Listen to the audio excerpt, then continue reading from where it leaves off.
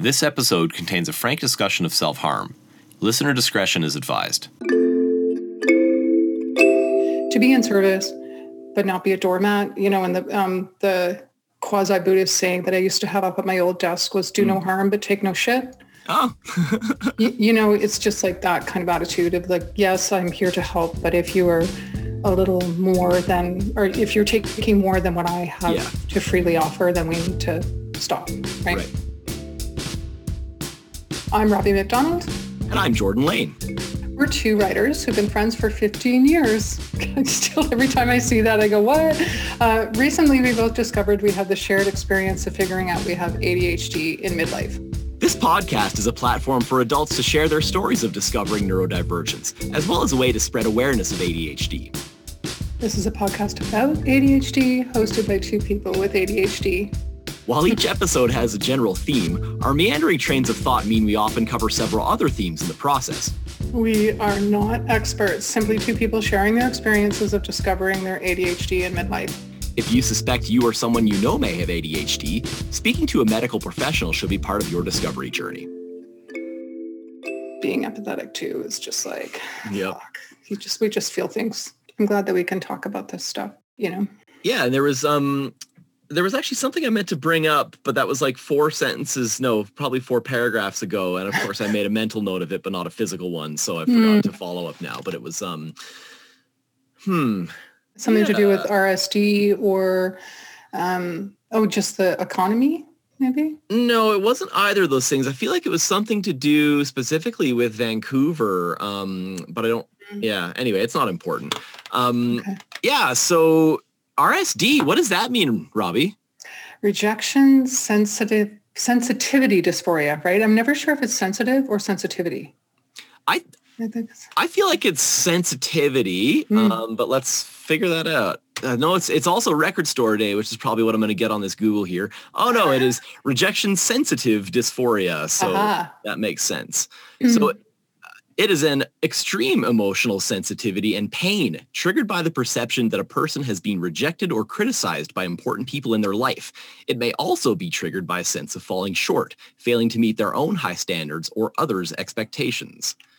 That sound like anyone you know? Oh my goodness, right? Like every day, always. Like all the times that I felt, that feeling like when your stomach kind of falls away? Oh, yeah. Yeah. So many times in my life I felt that. And sometimes it was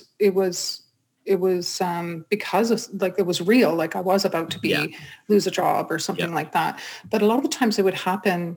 And the other side of that equation or the other person involved in that didn't even have close to the same intention as to what I perceived. Right. Right. And I come across it in my relationships. Even sometimes my partner will say the most innocuous thing and I go into a fucking spiral about it. And it's like, what is that even about? That's not even what I said. Right. Yep. So it happens. Yeah. It's been happening all my life, I think. And now that I have kind of a name for it, it helps me to create more space around it, but it still happens.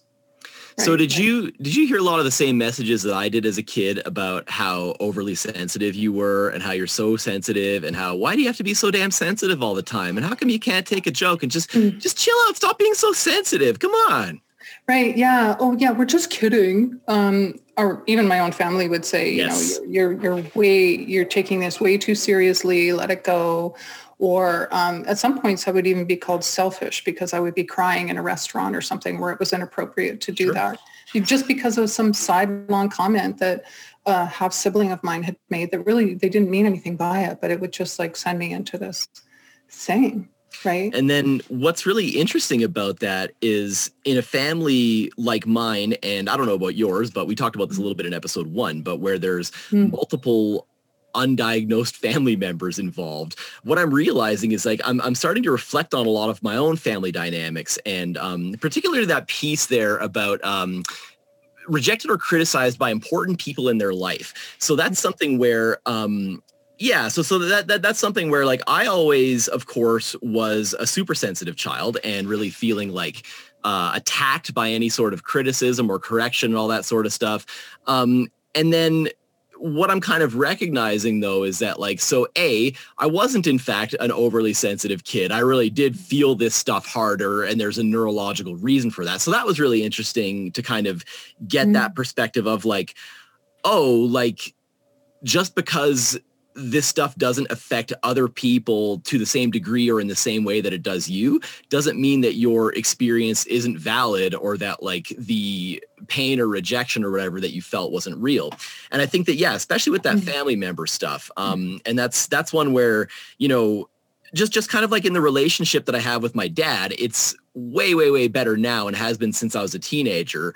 But that was something where he would always kind of like tease me about stuff or things like that. And then I would take it too personally and then say something that would hurt him. And then he would get super, you know, huffy puffy about that and take that shit way too personally. And it was just kind of like this kind of spiral. And again, that's something where I recognize a lot of that stuff in my dad now, of like seeing these kinds of like him just getting way too worked up about really small things. Like he had this like hyper competitivity about board games and stuff. And he was really mad when like, you know, we would call bullshit on his answers in like scattergories or whatever. And it's like, no, this is a real thing. And like, you kids don't know TV from the 1960s.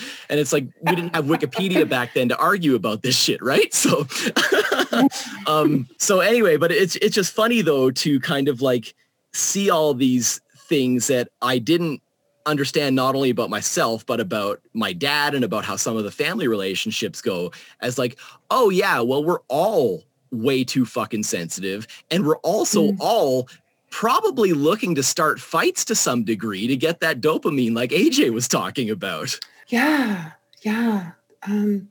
So with my family scenario, I more or less belong to 3 families, but one. So I have you know, my older brother and sister from my parents' first marriage. They divorced when I was between 3 and 4 years old, I think. And then they split up. So I was with my dad and his second wife for a few years. Then she left. And then my mom remarried before that. It sounds quite complicated. I hope folks can keep up with this. But and so I have 2 half brothers from my mom's second marriage. So I went from being the youngest in one family dynamic and then moving into another family dynamic while I was expected to be the oldest. So I didn't have the toolkit at all to deal with that. And with undiagnosed ADHD, I was incredibly sensitive too. And I often felt so left out of the family, even though we were all in the same house and going through the same situations together. And I honestly think my mother did her best in that. But I think sometimes I would call it like a volcanic rage would happen. I would go from like sullen sulking and withdrawing to really getting angry about things that I had no control over, which is something that, I mean, is really frustrating anyway. And then, so I also have another half brother and sister from my dad's third marriage, but they are 20 years younger than me. So our relationship is, I have a really great relationship with my half sister Liz. As you know, I was helping her with her grad school applications. And I'm always really happy when I say Bill, my other half brother, but it's been difficult for me, and I didn't even realize like that this is a thing with ADHD, is how much we like to have like a little bit of structure and predictability in order to feel safe and connected. But that's not something I ever had in my family growing up, because I moved around from family to family, and sometimes there would be a big blowout about something, and then I would go back to live with the other parent, and you know, like I was talking about 12 different schools. So I think that there is definitely a possibility that at least one of my parents has ADHD. We're talking about that. And one of my siblings is getting tested for it, one of my house siblings. My older brother has been in the mental health system in Alberta for many, many years. And that's like something I would talk about separately, because I get kind of enraged when I think about how he's been treated. But so his issues are different than my older sister. Did you remember Katimavik? I don't know if you ever heard of Katimavik. Katimavik was a program.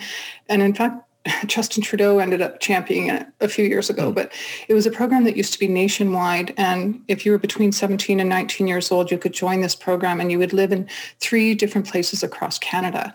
And you would learn French as part of it. And you would literally be building the places where you were living, and you would learn all these skills. And so my oldest sister went to Katimavik when she was 17, met her husband, and just never looked back. And so she and I were never able to really bond in a way that some kids are able to. And so I don't really know if ADHD is part of her story or not. It's something, I mean, we do see each other when I'm in Montreal, you know, we try to connect. But I think it's really interesting that I've been reading that it seems to kind of go across siblings too.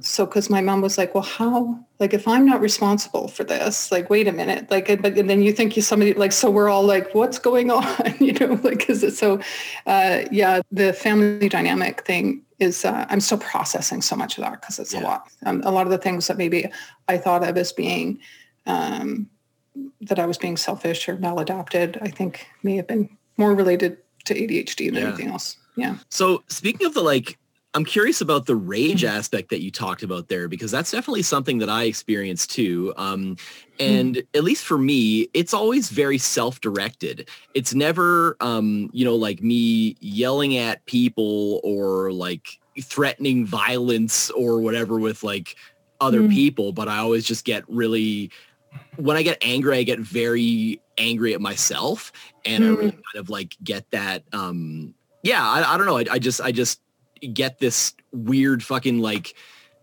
I'm making this sound way more dramatic than it is. I don't want you to call for help for me, but like this like self-annihilation urge that comes up with the rage when it's just like there's just that much of it, and it's just like, well, fuck, like get me out of here, like let me just explode then, like. Yeah, I can relate to that, and especially when I was younger too, that these eruptions that would happen, sometimes it would be, you know, like throwing a remote control across a room because I wasn't allowed to watch, you know, music videos, and it had, you know, my younger brothers got to watch cartoons, and that was frustrate me. But the frustration would build up for a long period of time before I would actually do that. So it had already been simmering internally, and I already felt really bad. Right. And then when I got yelled at for yelling at them, then that would just make me feel even worse. And then I would actually do things to myself. And I will say that, like, when I was 14, 15 years old, I would slice my own skin. I would cut myself because I felt all this like hot rage in my body that I didn't know what to do with. And I would try to release it that way. And I've never really talked about that before because it's something, I guess, that I didn't even know why I was doing it. Right. It just, the annihilation piece, I think, is so heartbreaking in a way because if you and I had known when we were younger, like what was causing this, then maybe there could have been some toolkits developed to self-soothe, right? So self-soothing is something I'm still learning now. And I still I'll get pretty frustrated out in public spaces these days if anyone comes within 10 feet of me, which is, you know, fair. But even before the pandemic, I was kind of like that, right? Like, give me my space, bitch. Like, I would get really testy at IGA. If people were like trying to come up my grill, I'd be like, I would deliberately slow down. I was kind of passive aggressive about it. Like, fuck you, I'm going to take all my time and you just wait.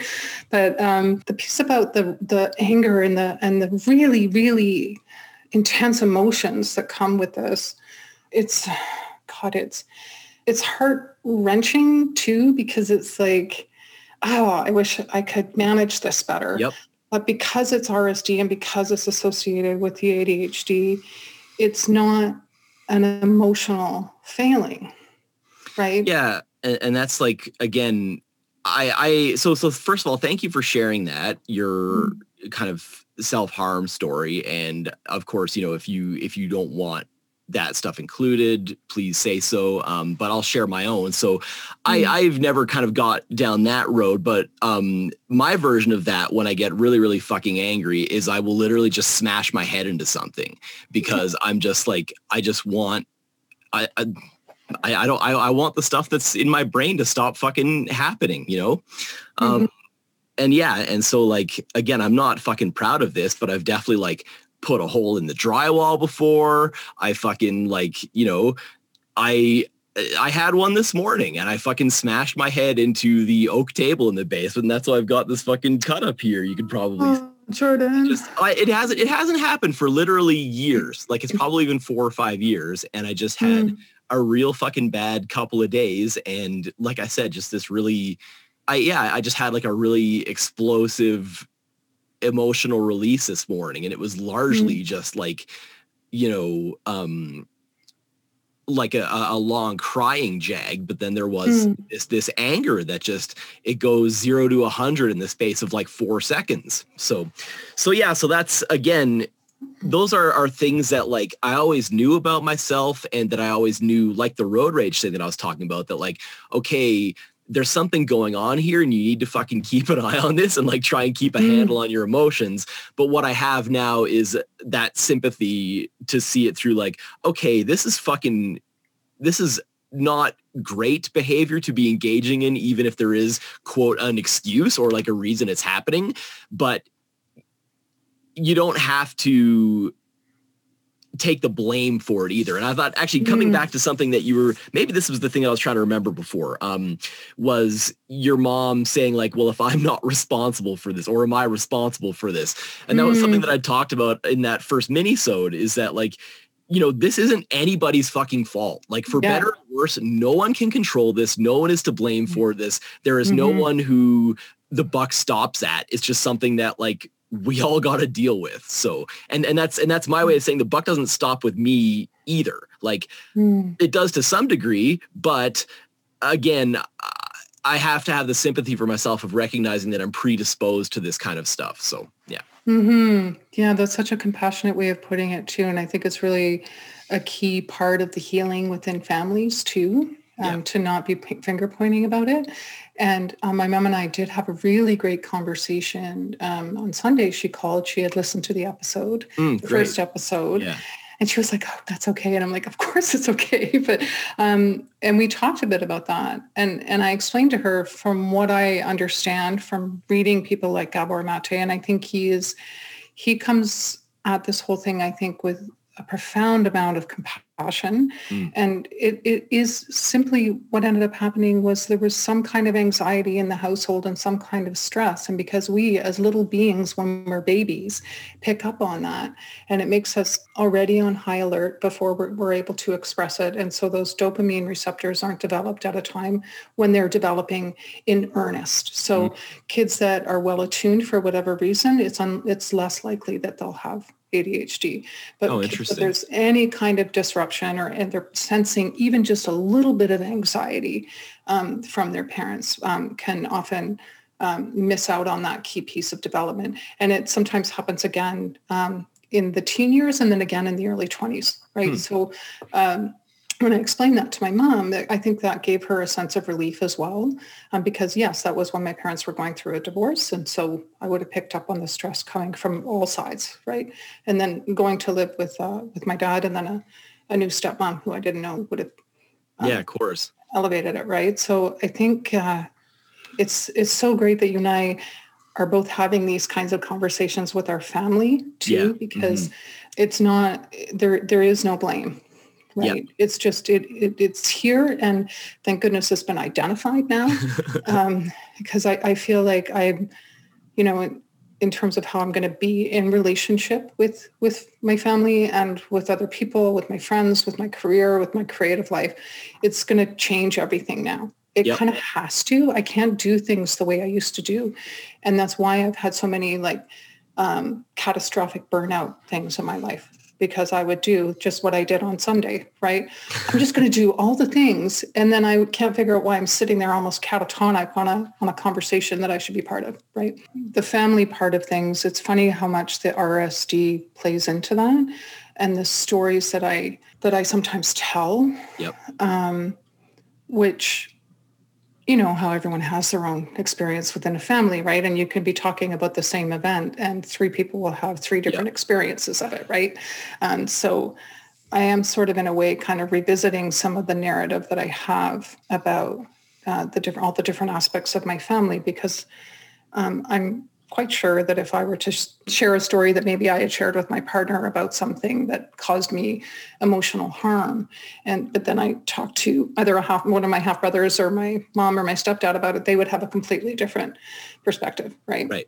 And I think that what this discovery of ADHD is kind of revealing to me is like how many times that maybe I was reacting from that place. And it doesn't make my feelings any less valid. It just means that they may have been more intense and more debilitating than what an average person or what one of my siblings might have experienced, right? Mm-hmm. So it's kind of cool to be looking at that stuff now, right? How are your conversations going so far around that? Good. There's one conversation that I haven't had yet, but I thought was interesting. So geez, when would this have been? Well, I was on a plane, so it was clearly over a year ago. I want to say it was September, probably August or September 2019.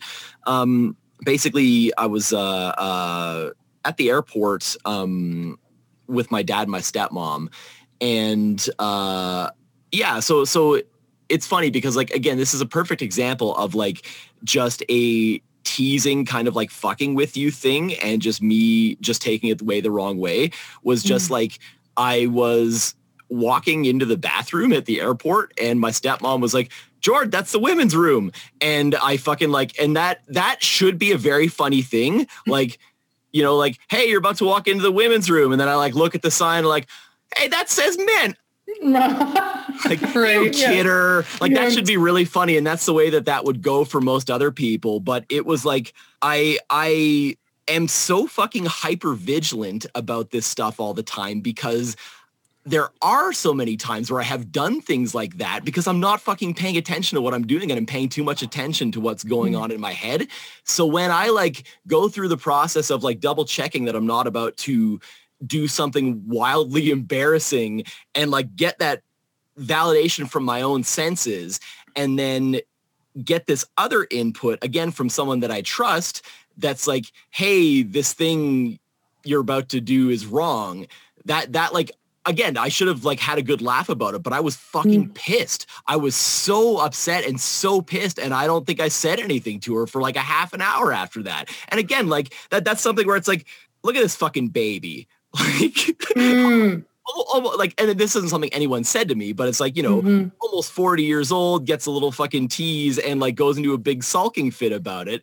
But again, that's something where I recognize now that hurt me an outsized amount, because I do devote so much of my brain power to having to sort of like take in that really conscious awareness of what's going on sensorially for me, because I'm usually so distracted with what's going on in my head. So yeah, so that was just a kind of funny one of like recognizing that now, but even at the time where I didn't have the ADHD perspective thing for myself, just being like, why the fuck did I take that so personally? Like why did I take that so personally? Because again, that's something where if I had seen someone do that to someone else that I didn't know, I would have laughed at that as a person sitting in an airport lounge. That's funny. Like, it's objectively funny, but it just devastated me. It was so hurtful. Right. Yeah. And yeah, I don't know if I have any specific recent examples of it, but I know it happens so often. And I will say that my old boss used to point it out to me.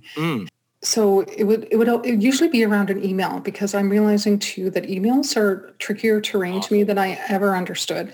And so when I read an email, my mom actually reminded me this way back in the day when emails were like really, really like starting to take off. She said, "It does not matter how well crafted your email is. The person on the other side is going to respond based on whatever mood they're in."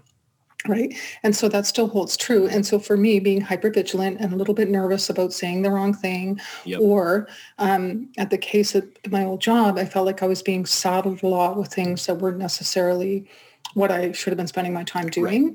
And that was organizationally why there was always an issue with that. And the marketing department in particular had been through like 5 different directors in 5 years, and it was basically a kiosk, right? So if you said no to anything, then it was not a good thing. So I would get these emails with like bullet points of requests to do all this shit. And then go to my manager and be like, right. And then she would say, she would look at the email and go, no, I think actually they just need you to do this and this.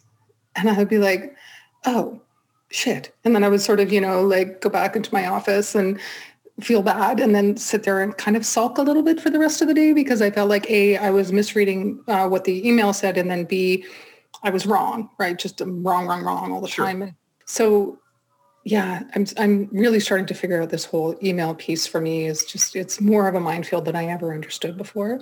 And so now I'm trying to just check it once or twice a day and then respond like after I've had a little bit of time to think about it. And I don't know if that's the seagulls or sirens. Sirens. Yeah, we may have to just pause for a minute while they go by. But maybe Zoom will actually filter out that. Who knows? No, I can. If it's coming through in my headphones, that means it's coming through on your mic. So okay, yeah.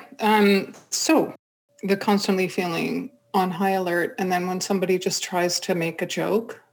I mean, I remember that happened even in journalism school. Oh, sure. Like, we'd all be at the wheel and we were all like editing this newspaper and it was already fun and exciting.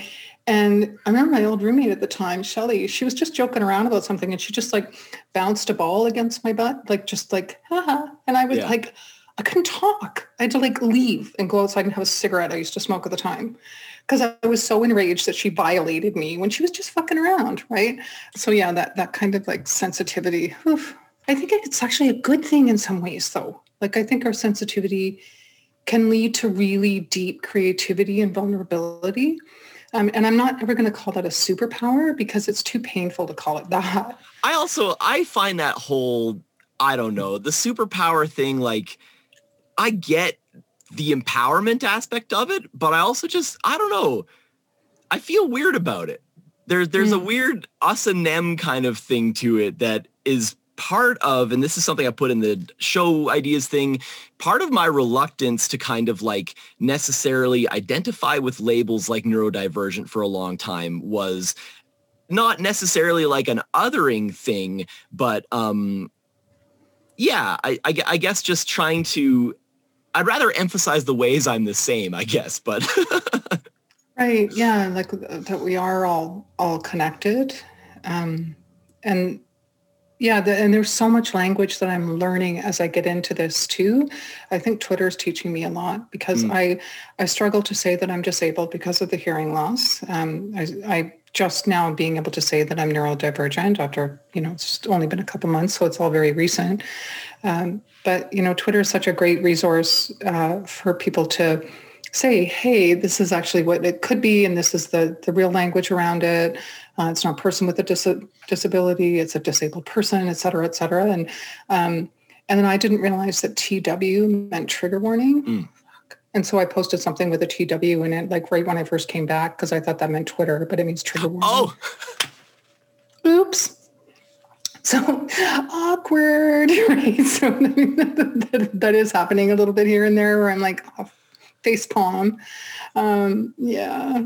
Because there's so much to learn about what's going on with people. And like, there was a whole thread yesterday on Black Girl Lost Keys about somebody being super entitled in her DMs and really being aggressive about it and then blaming it on her ADHD. And that's not cool. Like, you don't get to be an asshole because you're neurodivergent. Sorry. Sure. That just doesn't fly with me. But it is interesting to me how many folks will just say, well, I just sort of demand that you give me what I need out of this situation without even developing a relationship or understanding or just doing a simple Google search, for crying out loud.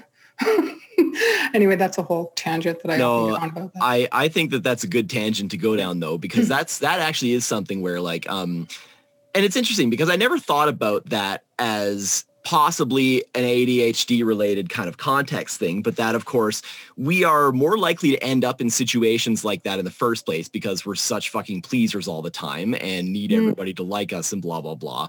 And then also I feel like the adjunct to that is that we're more likely to kind of let ourselves get walked over and expect this kind of treatment as normal. And that's so something that's really kind of funny is like one of the first times I really had to like figure out what boundary setting looked like in a relatively impersonal relationship was one of my clients for my vintage business, a guy that bought a couple jackets off me at a thing a number of years ago. And so like, he and I had a good chat and stuff. And like, if I ever come across jackets in your size, will you text me kind of thing? I'm like, oh yeah, totally. And then, so I started getting these texts the next week. They were just like, first kind of just like, little advice questions and things. And I'm like happy to help out because like, oh sure, I'm happy to, fucking give this guy a little bit of styling advice or whatever, because he's been buying shit off me. So like, great. But then they started to get more frequent and more demanding. And there was one point where I was driving home and I saw my phone light up on the seat beside me in my bag. And so I got it out at a red light and it's this guy asking a question. So I'm like, whatever, threw my phone back in my bag and like go home. Like, okay, fine. Like I'll deal with this when I get home. And then I swear to God, like 5 minutes later, maybe less than that, my fucking phone lit up again with just question mark as like the follow-up text. And I'm like, oh shit. No. Nobody gets to fucking send me the like less than 5 minutes question mark text unless like unless it's a you up text. Like you're not sending that question mark. No, not for like the guy that you buy fucking ties off of. That's ludicrous. So yeah, so that was something where I feel like shitty about doing it right now, or the way I did it now, because I recognize that I deal with this stuff badly, partly probably because of the ADHD to some degree. But my tendency is to just be like, fuck you, you're blocked on everything. I don't even want to talk to you. And not necessarily because I'm mad at this person, but just because like, I don't want to have this awkward conversation of like, hey, I have things I want to do with my time for me too. And, can you chill? Like, and that's really, that shouldn't be that hard of a conversation to have. Like, it really shouldn't. Yeah. I think that is the one thing that, being fused to devices all the time, it really does kind of erode boundaries for people. And people that wouldn't have good boundaries to begin with. I think it kind of amplifies it. Yeah. And I'm even just like trying to figure out on my WordPress comments, like how to just shut all that shit down. Like I was in there yesterday because I'm just like, half of them are just, they're selling vape pens or whatever. They're not actually engaging. But even before, when some of them were technically like engaging, I would like feel, if I felt like somebody was like asking too much, like, oh, can you introduce me to this person or whatever? And LinkedIn, I think, was kind of a weird spot for that for a while for me. I find I'm not engaging with LinkedIn as much since they changed their interface. Something about it looks too much like Facebook, and I just can't cope. I didn't even have an account until, whenever I added you 2 months ago or something like that. Because I can't fucking, I don't want to deal with all that stuff. I'm bad at schmoozing. I'm bad at networking. And that's the problem, is that like, I have to get good at that if I'm going to be self-employed. I have to be confident and sell myself and all that kind of stuff. And so it's a necessary evil, but it's still, I don't know. I feel weird trying to like sell myself to people. I'm in the same boat. And somebody told me something a few years ago that helped with that it's just really about building relationships. Sure. And when you look at it through that lens, it does make it harder. I mean, I can't tell you how many networking events I went to in Vancouver, especially when I was working at Old Boy Productions, and I would go to all these Board of Trade things, put on my little suit and go to the Hotel Vancouver, and we'd all sit around and have our little bricks of salmon and potatoes or whatever for lunch. And oh God, and I remember my boss giving me heat about not getting like enough sales out of those because I was, in marketing, but it was more of a sales job than marketing. But I just wanted to know people, like I really just wanted to have chats with people, but I was, getting feedback that I wasn't, collecting enough business cards or whatever. Cause I would see people work in those rooms like madmen, really, leaving business cards just like all over the place. Right. And I would get into a conversation with somebody and be in it for half an hour. And sometimes those people, I think, would reach out, right? Or, they would just be somebody that didn't necessarily need video content for their business, but I just found them interesting. And I guess I think in the business world that we're living in now, especially if you're, running your own business, a creative business, I think that's more valuable. Oh, absolutely. People like you and I are what they call hyperconnectors, because we are just very, very interested in engaging with people, and also the pattern recognition aspect makes us very well suited for that in terms of like, oh, you talked about barometric pressure. I know a guy who's interested in weather balloons or something, and like, I should introduce you to, and all that kind of thing, because we're able to not only pull those kinds of like, oh, this is a related area of knowledge, but see the links between disparate areas of knowledge and be like, well, here's this person who works in this field entirely different from yours, but I bet their background in this would be helpful on the problem that you're solving, and I'll put you two in touch. And that's, again, something where like, I got to figure out how to make money off that shit now. Right. Yeah. And I think lots of us are in that point right now. And the people that I see that are doing fairly well are the ones that are, sending out emails, connecting people that they think might do good work together. And it's that attitude of service. Right. Yeah. And I think that that's a good place to be, like, to be in service, but not be a doormat, and the quasi-Buddhist saying that I used to have up at my old desk was do no harm, but take no shit.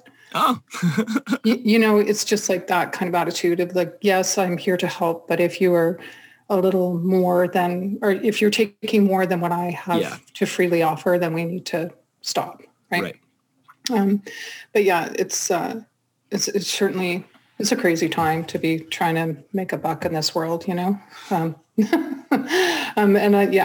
that's a conversation maybe for another day, but I know we're kind of coming up to an hour. Do you feel like we talked?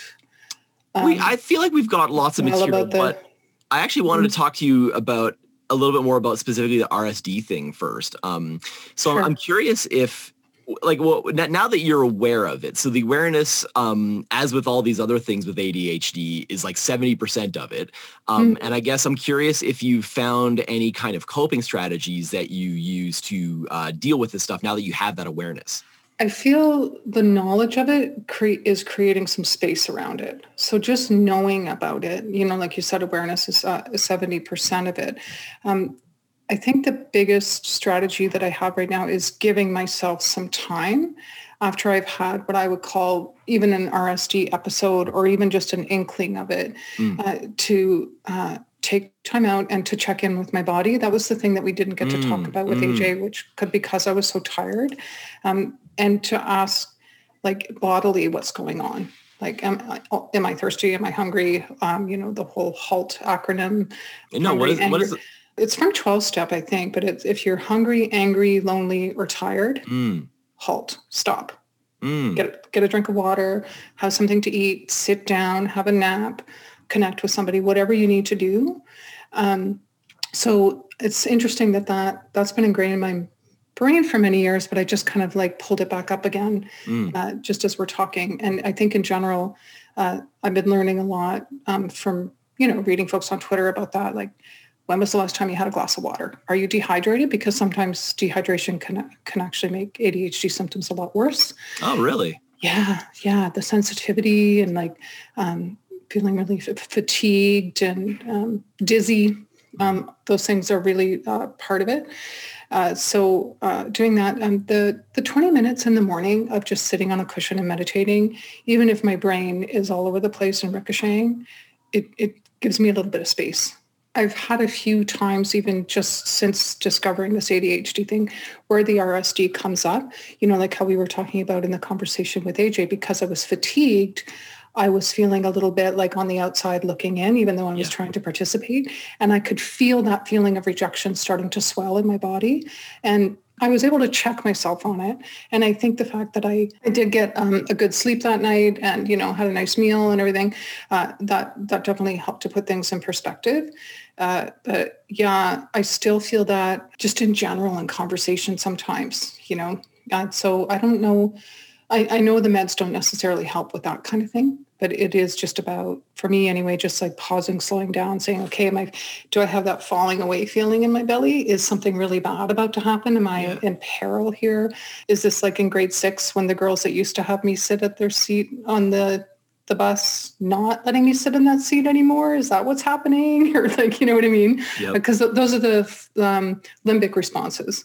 And I think that could be a really interesting episode to talk even more about that, like how when we're in our limbic response, it's a lot more difficult to have like a balanced response to something because we're in fight or flight or fawn. Do you know about fawn? Yes. Yeah. Okay. So I'll do that sometimes when I'm freaking out. I'll like, you want to explain fawn though for people who don't maybe know? Yeah. So the fawning response happens to, or it sometimes is developed with people that have some kind of post-traumatic stress.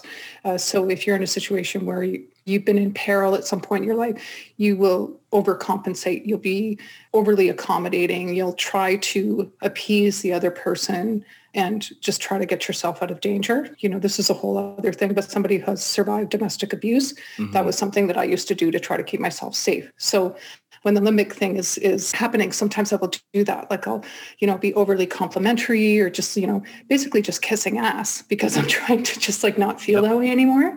So I have to like take it down a little bit so I can get into the prefrontal cortex area where the executive functioning that is so diminished with the ADHD brain. Does that make sense? Oh, totally. And it's interesting too, because the fawn thing, it's funny. I don't see a lot of that in my own behavior, but now I'm definitely recognizing it in how that was like where I would normally go to fight or flight. In my work situation, it would go to a fawn with my manager sometimes. Because it's like, that's a more work acceptable thing than fighting or flighting. Right. Yeah. You just like, how was your weekend? How's your golf score? How was all the things? Like, showing more concern for how their well-being is than the actual project. I used to do that all the time. Yeah. And something else I was curious about, do you know anything about like somatic therapy or have you looked into that at all? I have just started with it. Oh, cool. So I'm working with a woman here in Vancouver who that's one of her specialties. And what I can tell you after one treatment is that it's very profound. Yeah, I had the same experience. I did a little bit of it, again, before I even knew about the ADHD thing, probably earlier than that. It would have been May or June. And and just like kind of learning about it and kind of learning about this, like what made me think of that was you talking about the limbic system thing. And specifically that you brought up what I assume was a true life tale of childhood rejection that you've probably been holding on to for 40 or more years. I've been doing the same thing. I think I told you before about the walk I went through my old neighborhood this summer. And and I'm just like, I had the same thing right now when you were talking about that of just like remembering the 6th grade of just like going, like walking away and just like my friends that were my best friends from grades 1 through 6, just we'd get to the opposite sides of the field, walking home in different directions. And they'd just be like, fuck you, Jordan, or whatever. And I just like, I hadn't done anything as far as I knew, like nothing had changed in our relationship, but it was just like, yeah, man, like that shit'll fuck you up as a kid, period. And then I think as a kid with RSD that doesn't know they have RSD, like clearly we are still walking around holding on to this shit from decades ago. Like,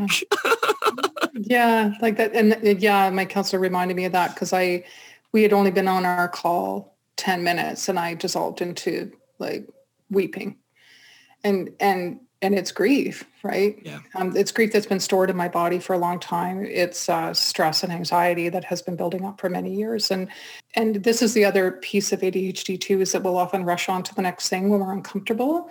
And so she caught me in that a couple different times in the conversation. I was like, okay, Tishu, on now, let's come up with our strategy for how I'm going to move forward and be a lady boss or whatever. And she was like, oh, no. You're not done crying yet. Like you still need to you need to feel this. You need to tell me where you're feeling it in your body. You need to like just feel the waves and feel the intensity. So far I can say I definitely recommend it as a therapy for somebody who needs to kind of get out of the brain into the body again, because, lots of mindfulness practitioners speak to that, but I think it's incredibly powerful, especially if you're having difficulty processing things. Yeah. Yeah. Because that's what's interesting about it is that, it encourages you to process in a way that completely bypasses the conscious mind by kind of like situating you in your body and putting you physically back in the situation where you were when that trauma occurred. It's fascinating to me. But and I wanted to say that one of my own kind of things about dealing with RSD is I actually take a bit of an opposite tack from what you do, because from how you described it, it sounds like when you're feeling that way, you kind of take some time to yourself and take the time to like reevaluate, okay, is this a valid reaction that I'm having or is this RSD? And for me, once I get down that spiral, it's really tough for me to get out of it. So right now, what I've been taking to doing is, if there's room for, I know about myself that if there's room for interpretation in a statement, I will take the negative one. I will take the least flattering interpretation of whatever that person said. And so what I've started doing right now in my relationships with my family, with my partner, all these other things is just being like, okay, so when you said X, I understood that to mean Y. And I want to know if you meant Y or Z, because you probably meant Z, and I'm probably just like predisposed to think you meant Y. Is that what's going on right here? And just, again, that's difficult for me to be able to ask these kinds of like frank questions about how people are communicating, because we're also used to playing this weird kind of Mott and Bailey with our communication of like veiling what we actually want in this like other thing, and kind of like unspoken requests. So just actually kind of getting all that stuff forward is just, I'm finding really helpful. So yeah, the asking for clarity piece is so important. It's hard to do that when you're actually in an RSG spiral, right? And that's something I definitely am working on as well. On all levels, right? You know, like even when you and I like realized like, oh, I was so tired the other day and like I wasn't like responding as, you know, I wasn't as quick on the draw and stuff, that we were both like, are you okay? No, are you okay? And like, you know, just like asking for that clarity, like, hey, was there something going on there? And I think that is one of the joys of us working together, is that we're able to do that. Because in the past, I think there's been many different projects, creative situations where I've literally just run for the hills because I felt like shit and I was embarrassed and nothing had happened. And I'd be like, what happened to Robbie? I don't know. What happened to Robbie? You know, like I'm outside crying and nobody knows why, you know, it's just, so I think it's really healthy to talk about this stuff and, you know, take action on it. Yeah. Absolutely. So thanks for listening today. If you have an experience or an adventure or a discovery of ADHD you'd like to share with us, we'd love to hear it. So if you go to anchor.fm, holy shit, I have ADHD, and there's a message button there. And that way you can leave a voicemail for us. You don't have to take the effort of writing an email if you don't want to. Or if you prefer to write an email, there's also that way of doing it as well. And you can email us at our special email address of holy shit, I have ADHD@gmail.com. I'm Robbie McDonald. And I'm Jordan Lane. See you soon.